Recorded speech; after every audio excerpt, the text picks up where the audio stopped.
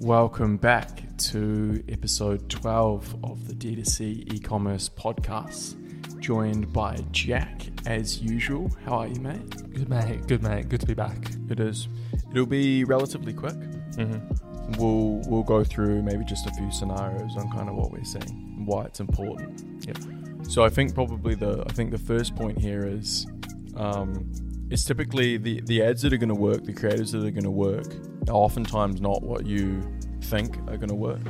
So if you kind of go about consistently running creatives through your ad account on what you think will work, you'll struggle to find things that actually do work. And I think that's such a big issue that a lot of brands are facing, and you got to be willing to kind of run ugly ads somewhat. I remember reading something, or I think you might have shared this with me a couple of weeks ago, and it was a post about that specific thing and the need to stop spending all this money on really curated ads that you think are going to win, and stop focusing on the ads that you see organically win elsewhere. You know, like take inspiration from what other brands are doing and how organic their content is, because that's the stuff that people want to see, and that's the stuff that's going to stop people scrolling on a feed. 100%, yeah. Like little things that we've been trying is running it through Instagram and using that for subtitles. Running it through TikTok and adding TikTok overlays, TikTok voices, screenshots of IG posts and other components with handles, etc. These are the types of things that are kind of breaking through at the moment. Certainly when you look at like impact from CTR, running news articles. Yeah. Another big one. That's been a big win recently, right, with a couple brands. Yeah. I think it's like the key to it really is detaching, and stepping back and going, okay, what do people really want to see when, you know, they're looking for something? You know, like what's going to get them across the line? What's the social proof that they need? Like things like news articles have been a big win for us, specifically over the last little while. For particular brands, obviously it fits nicely into specific niches like fitness, for example. Yeah. It's really interesting what works. I think just by, like, we had one particular partner that gave us that creativity in the first place, and by having that, it kind of unlocked this I guess newfound understanding of what works, even if it does look ugly. And since I guess we push all of our partners to do similar things. Yeah, for sure. I think it's quite challenging to come to the terms somewhat and be willing to run things that you just would never want to run, almost. Yeah. You know, to some extent. Like I think the big thing that reigns true with this is it's that instant social proof, right? We had a partner come to us and had a feature in one key news outlet, and couldn't believe how people from all over the world would just buy from that first touch point of a news article, and then all of a sudden buy the product. And they thought that there was potentially this long cycle of people sitting and waiting and getting more educated and following the IG and stuff like that. Yeah. Where in fact you can use that exact same methodology with your paid ads. You just got to show instant social proof, undeniable social proof in the ad that you put in front of the customer, and they only need one to buy. Yeah, totally. Yeah, I think if you are like a founder, you need to sit back and have a look at the content that you have and the social proof that you have, and really jump on that, right? Because these news articles have heaps of like trust behind them, right? And that's why people are able, like with that particular brand that you're talking about, people are able to see that and go, oh, okay, this is legit. Like this works. In instance of this brand, and then just trust it from the go. And you're going to save yourself heaps of acquisition cost as well, right? Like trying to build trust through like standard branded ads, it's going to take 2, 3, 4 touch points if you can get them to click, if you can get them to interact with the ad in the first place. Yeah. Whereas a news ad or a really good social proof ad or something that maybe is partnered with an influencer potentially is going to bring that social proof immediately, and it's going to save you money in terms of CPAs in the long run. Yeah, 100%. It's a recurring theme, right, with pretty much every brand that we work with. It's the stuff that really works, the stuff that's got heavy social proof, heavy credibility. Yeah. Do you know what I mean? So I think probably the next piece is curating this content and like how you go about sourcing this content and then running the content in your ad account, right? Mm-hmm.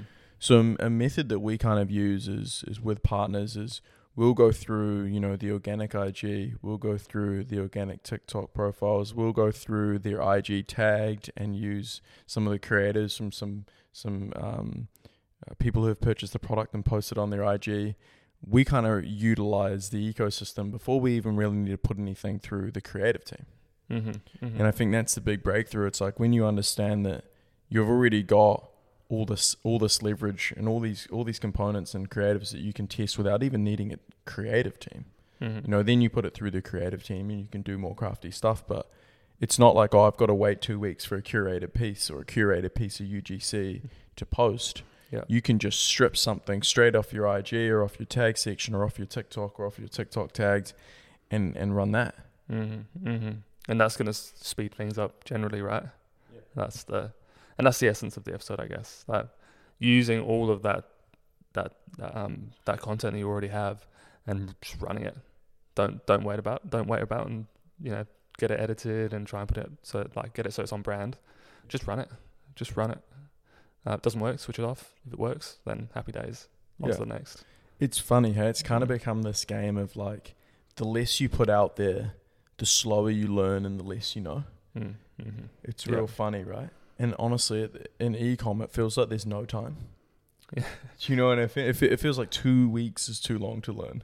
Yeah, it does. It is though, right? It is. Yeah. Because in 2 weeks, one, you're not going to get enough learnings, but also things can stop working. Mm-hmm. Like we've spoken about that previously on other podcasts about how quickly nowadays, and it feels like it continues to get quicker, that things stop working. Things stop working like within 24 to 48 hours.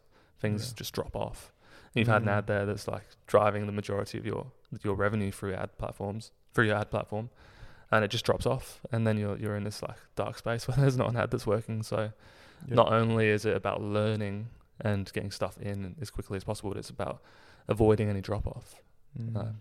You've always got to keep your foot on that accelerator to make sure that, you know, there's consistency. Yeah, it's that scaling horizontally conversation that we've talked about before, right? It's like adding more legs that work so that you can kind of shuffle your budget across winning creatives as you see fit when things drop off or when things improve. Yeah. Honestly, in the Australian market too, running ads in Australia, we're noticing creatives like drop off. You get them to, you know, run it on a broad audience. You get them to $1,500 a day, $2,000 a day, and over time frequency will go up. You know, frequency seems to go up at a lot of scale, and also the CPA just continues to rise, right? Until you have to then take your foot off the accelerator and spread it, and you know, spread the budget a little bit and taper that ad back, and they do typically come good if they've got a lot of data, but it's pretty interesting. It is. Yeah, I mean, it's the market size, right? Which is interesting and tricky in Australia, and keeping your content and creatives fresh all the time is a really important part of that, because really, you know, you're going to have to be spending a lot of money to tap out, but, you know, keeping things fresh when your frequency does even jump above 2 or 3 is really, really important. People need a fresh touch. If they've not converted at that point, they've seen the ad twice, for example, they're likely not going to from that ad. So, it's really important, like you said, about this sort of horizontal scaling, so that there's lots of fresh pieces, lots of touch points in terms of creatives that go and hit a particular audience. So to wrap, I think a few tips would be, don't just focus on testing branded content. Look through all your organic items, look through your IG, look through your TikTok profiles, and see what you can just test, even if you run them stories only. Look at what competitors are doing. And just generally 5x what you're doing. More volume. Just more volume.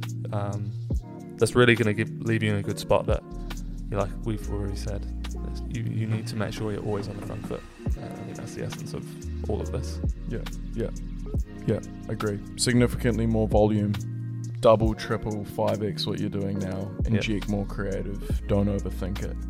Don't overcomplicate it. Be willing to run ugly ads. Because they'll work. We know they'll work. Guaranteed. Yeah, it's very true. Very true. All right, thanks, mate. We'll see you next time.